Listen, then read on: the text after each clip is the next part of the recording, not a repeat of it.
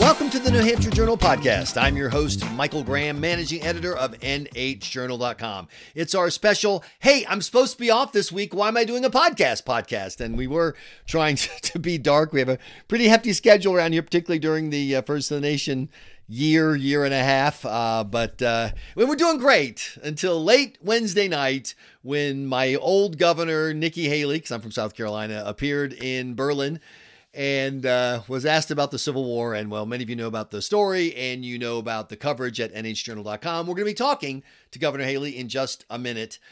First, though, thank you to everyone who has taken this opportunity at the holiday season to send a few bucks our way, hit the tip jar, donate. If you go to nhjournal.com, there's a red box right there that says support independent journalism. We can't do what we do without your help. And, you know, we don't have, unlike the new media outlet that just opened here, sponsored by the Democratic Dark Money Group acronym, or it was founded by, I think they've shifted to some other Democratic Dark Money groups, but whatever. They hired the comms director from the New Hampshire Democratic Party to be the political editor. So you know it's going to be straight up journalism. Well, you know what's funny? My prediction, no joke, it's going to be less openly Democratic than New Hampshire Public Radio or the Boston Globe. But anyway, whatever. The point is they have big dark money and foundations that all throw them money because they want left of center journalism. We got us. We got you. And so thank you very much. And if you're at nhjournal.com and hit that tip jar, that's great. Also, thank you, Dr. Bruce Houghton at Perfect Smiles of Nashua, perfectsmiles.com. He does a great job. He's just a great guy. And so if you tell him you heard it on the podcast and you go in, whether it's for regular cleaning or if you want to have your smile done, Dr. Bruce will take great care of you. I am happy to put my name with Dr. Bruce. He's been my dentist for years and years. And so that all makes this possible. So terrific. And we have some fun stuff coming up in the next few days with the end of the year. But with Nikki Haley here, we did a special newsletter we hadn't planned on doing. And this podcast is in it. And thank you. So normally I would bloviate for a few minutes and then we go to our guest. I want to reverse that because I was able to get Governor Haley while she was in between events on this compressed schedule, 5 cities in about 30 hours, starting in Berlin and coming down to Concord. And those of you who are familiar with internet service in New Hampshire know what a risk/challenge that is, particularly north of Concord, trying to maintain a connection to do an interview. So we had to start and stop several times, lost a connection. We couldn't finish up at the end. So I'm going to go ahead and we're going to go to the interview. Plus, she's what you really want to hear. And then I'll have some observations from here on the ground in New Hampshire about the First of the Nation primary and what's going on coming up. But first, we caught up just hours after the national news media took off with the story from Berlin with Nikki Haley. It is always a delight to welcome back to the New Hampshire Journal podcast, my former governor, Nikki Haley. Governor Haley, how are you doing? I'm great. It's great to be here and it's great to be back with you again. So a lot of stuff to talk about, but let's take care of the elephant in the room first thing, because it is just hilarious to me. I remember years ago, I was a radio talk host in Charleston, South Carolina. You were a legislator working on becoming governor. And what were we talking about all the time in politics? The Confederate flag and slavery. Here we are years later in New Hampshire. And what are we talking? Over and over again. And, you know, and this is one of the things I try to explain to people. And if you didn't live through it and all of the earnest feelings from people who wanted to keep the flag on the dome and who really earnestly were trying to craft a different story about what it meant to be a Southerner, you know, for their great grandfather, whatever. There was so much more emotion there. Here in New Hampshire, this isn't an emotional issue at all. But for those of us who grew up around it, we know there are people for whom it is a freighted issue. So as first things first, just what do you want people to know about your view of the Civil War, how it started, and what you think the legacy is for us today? You know, the first thing I'll say is, of course, the Civil War was about slavery. That goes without saying, but clearly if we need to clarify that, I will clarify that. But it was also more than that, which is what I was trying to say, which is it really was about the role of government. It was about the role of our economic issues, our social issues, the moral decision about what freedom meant and who it was meant for. And that's the lesson that I think we should take away is, you know, by the grace of God, we know that slavery is no longer an issue in this country, but we should always take the lessons and say, but how does it apply today? And that is the fact that we should always fight for every single person to have freedom of speech, freedom of religion, freedom to do and be anything they want to be without government or another person getting in their way. And that's the goal of what I was saying is, let's not forget that we have to keep fighting for these freedoms and individual liberties for every person. Now, one of the conversations that I've been having with people who've been asking me about how things are going in New Hampshire, et cetera, and the impact of this issue is that there's not a lot of passion about what happened in the 19th century. We got 21st century problems in front of us, from China to the post-COVID economy, but rather questions about how you handled that question. So what do you say to the people who've taken this to say, look, if you're to be the Republican nominee, we saw what they did to Trump. They're just going to throw everything in the kitchen sink at you. Is Nikki Haley ready for the barrage of, Democratic setups and negative press, et cetera, that would certainly come if she were the nominee? The fact is, I didn't just jump into the campaign trail yesterday. I started 10 months ago. And we have done over 140, 150 town halls, and I answer every question. I shake every hand. I'm the last person to leave. And a lot of what we do in town halls is very organic. It's candid. And so, we take all kinds of questions, and I give them all the answers that I have. I'm not afraid to do that. This one was, and if you grow up in the South, slavery is a given when it comes to the Civil War. So, we grew up talking about it. Don't forget, I was a Southern governor who took down the Confederate flag. I know what it means and all of that. So when I answer a question, I answer it from my experiences of what's happened and what's a given, but also about where to go forward. I don't live in the past. I'm always talking about how we take that forward. That really was, if you listen to the answer I gave, it was, what does this mean for the role of government and our freedoms? And that is what I'm always going to do, is look forward and say, how do we learn the lessons and go forward? So yes, I will continue to take questions in town halls like I've done for 10 months. This is the first time, Biden and the libs wanted to go and make a thing of this, and they did, and I answered it, and we've addressed it, and we'll go on, and we're going to do more town halls today in New Hampshire. We're going to do another one tomorrow. We're going to keep on doing them, and we're going to keep on answering questions. I don't mind doing that. I'm always going to do that. And yes, I am capable of answering every question. But and are you from it? I was going to ask, because the question that I'm getting from, including from fans of yours, is, we know Donald Trump, for whatever his, failings, he's tough. They can hit him with a sledgehammer and he can take it and hit right back. Is Nikki Haley tough enough to be the Republican nominee, take the mountain of attacks that the left-leaning media are going to dump on her, and survive to defeat the Democratic nominee, presumably Joe Biden? You can survive South Carolina. It's a blood sport. I can survive Trump on a debate stage. I'm ready to take on any issue that comes our way, and they can see it for themselves. No one's ever said I wasn't tough. So in the past month, obviously, your political fortunes, as far as polling go, appear to have changed.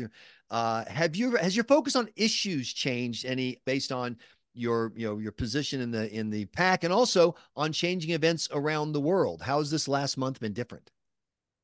I don't think it's different as much as I think it's more necessary now than ever to make sure that we get our country back on track. You're looking at a country in disarray. You're looking at the world on fire.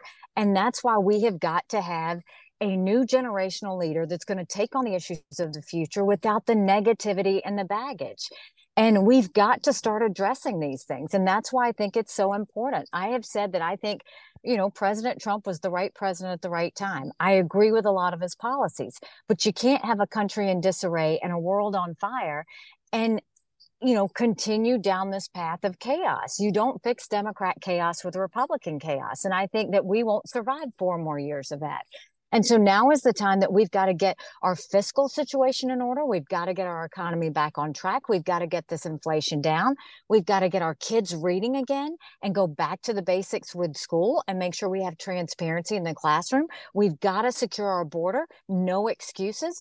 We've got to get law and order back to our country. And we've got to have a strong America that we can be proud of. And if you look at the situation, you look at any of the general election polls, Trump and Biden go head to head. On a good day, Trump might be up by 2 or 4, which is margin of error.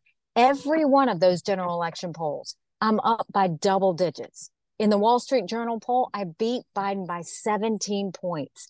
That's bigger than a presidency. That's about governorships. That's about the Senate. That's about the House. That's about making sure that we have a mandate going into DC to get all of those issues taken care of. That's what we're trying to do. Well, that's interesting because President Trump's campaign has noticed what's going on. They're running ads here in New Hampshire, and in a state that prides itself on having no income tax, mostly, and no sales tax. They're hitting you on taxes and saying you wanted to raise taxes as governor, and you were going to put a sales tax in, a gas tax in. What is the Nikki Haley record on taxes? I mean, Trump is lying in the commercials. And when you're lying, you're losing. So he's lying, saying that I never raised a single tax in South Carolina ever.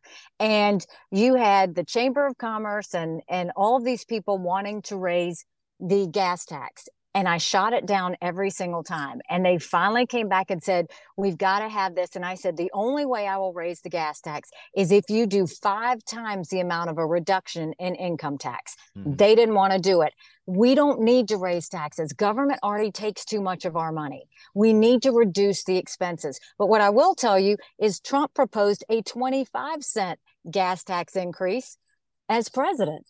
So, if anything, he needs to answer for that. I never did. I never will. That is not something I think we need to do. Well, one of the longstanding fights, though, in South Carolina politics was the property tax burden. People really were bothered by it. And my understanding is, and this is part of this is recollection from being familiar with it, and part of some reading I've done recently, is you were looking for ways to shift taxes. So in other words, it wouldn't be a net tax increase. It would just be, less on property taxes and more. Am I getting that wrong? So that was at my time in the legislature. And what they did was they reduced the amount of property taxes in the legislature, but it was a bigger tax decrease than it was increase. I am never going to want more of people's taxes in government. I have always fought to lower taxes. I cut taxes in South Carolina. I cut them on veterans. I cut them on small businesses. We built our coffers. We paid down our debt. That is the accountant in me. I will never say that government doesn't have enough money.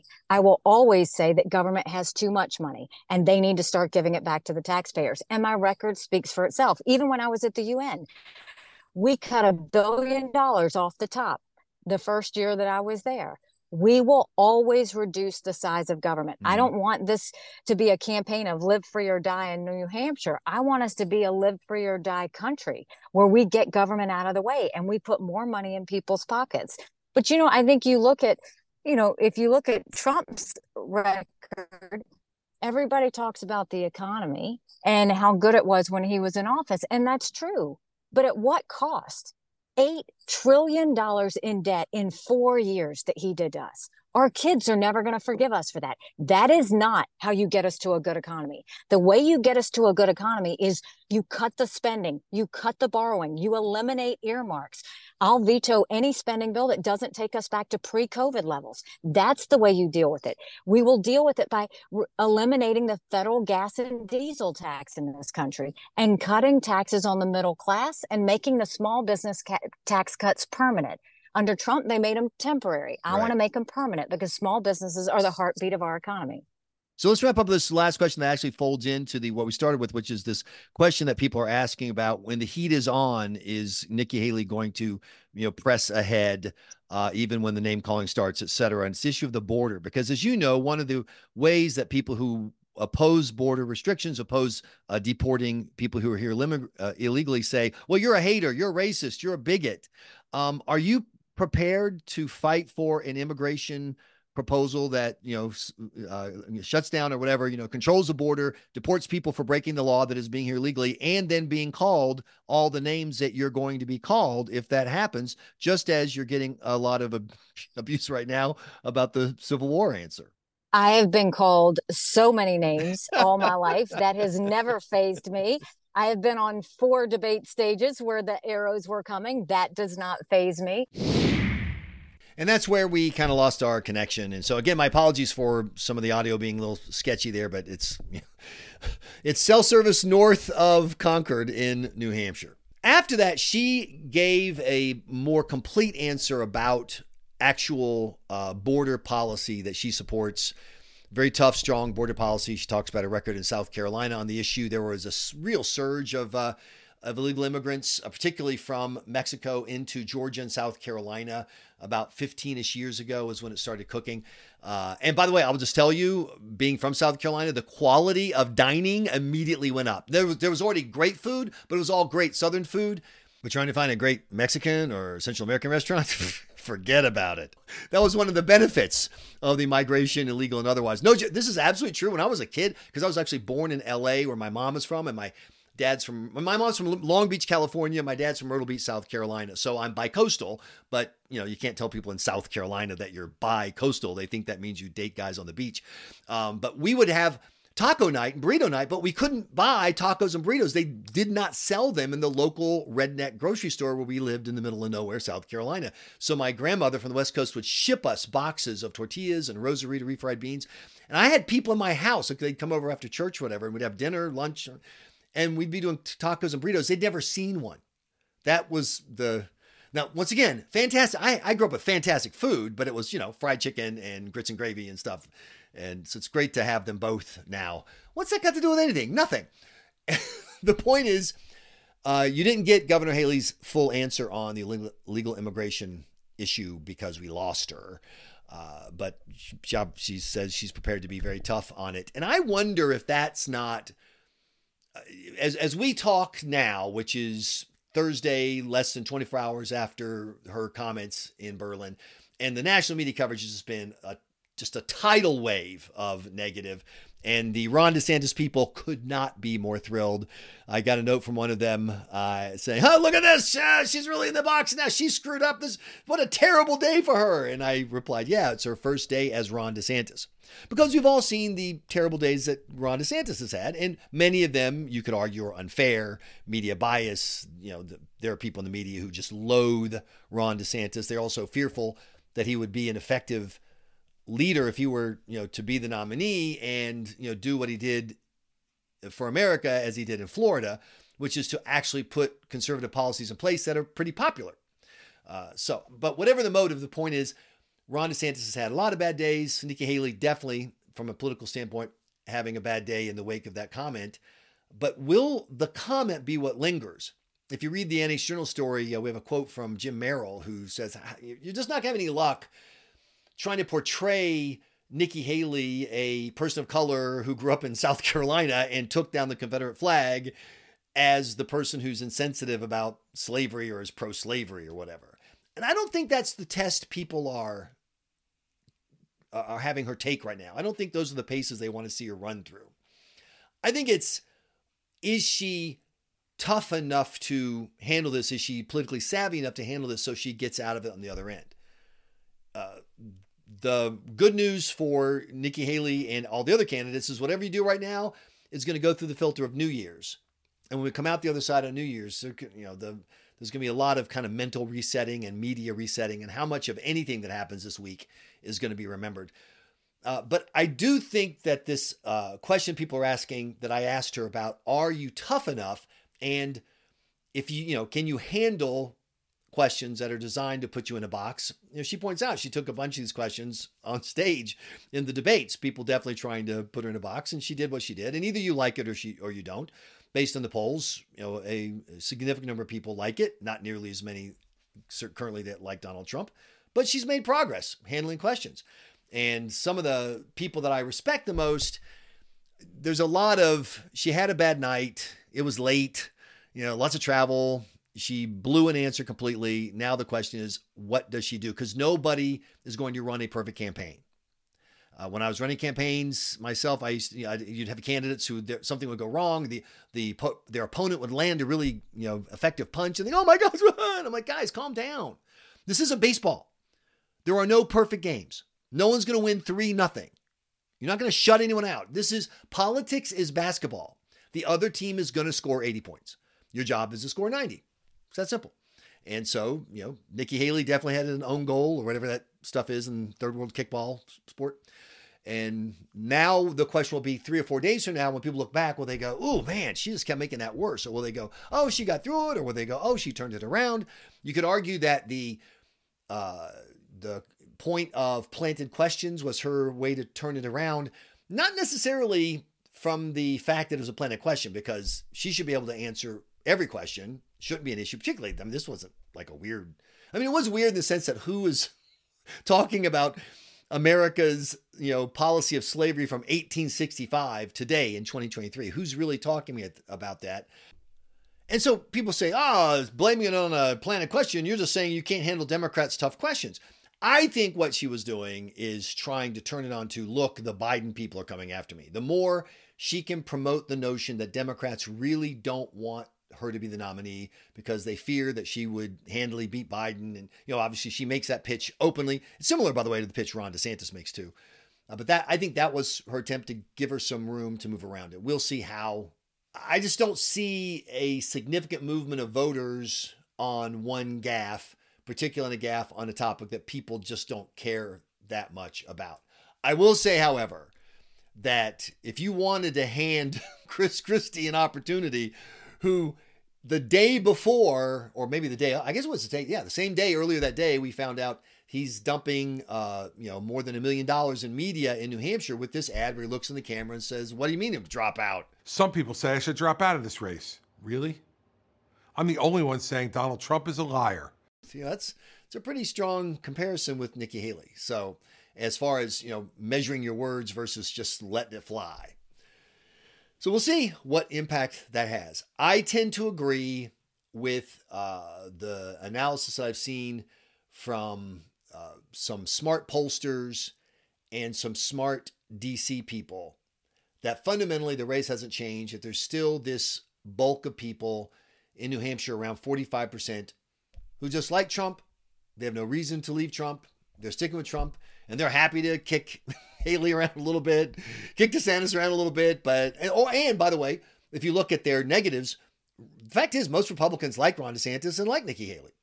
So they'll kick him around a little, they'll do politics, but they're not anti the challengers to Trump. They're not angry. That's only on Twitter where you see Trump supporters. How dare you? I can't believe you'd be disloyal. You talk to Republicans at Christmas parties like I did and at events, and their attitude is, I'm sticking with Trump. I like DeSantis on this. I like Haley on that, but I'm sticking with Trump. And there's a lot of I'm sticking with Trump. And the question is there anything that we've seen that's moving that or changing that? We'll find out a lot, I think, in Iowa. And if Trump significantly underperforms and somebody else overperforms, both of those, then I think that might have a significant impact on New Hampshire. But if Trump does about what is expected, it won't really matter what anyone else does. That's how it looks on the ground for me, one guy, Michael Graham. I could be totally wrong, and that's why you can email me, news@insidesources.com. news@insidesources.com. Hope you enjoyed the podcast that we never intended to do. We'll be doing another more regularly scheduled one coming up in just a few days. Have a fantastic new year. I am Michael Graham at New Hampshire Journal. Thanks so much for listening to this edition of the New Hampshire Journal podcast. Please find us on Twitter, New Hamp Journal, on Facebook, NH Journal, and of course at nhjournal.com, where you can sign up for our daily newsletter. I'm Michael Graham with Inside Sources. Thanks again for listening.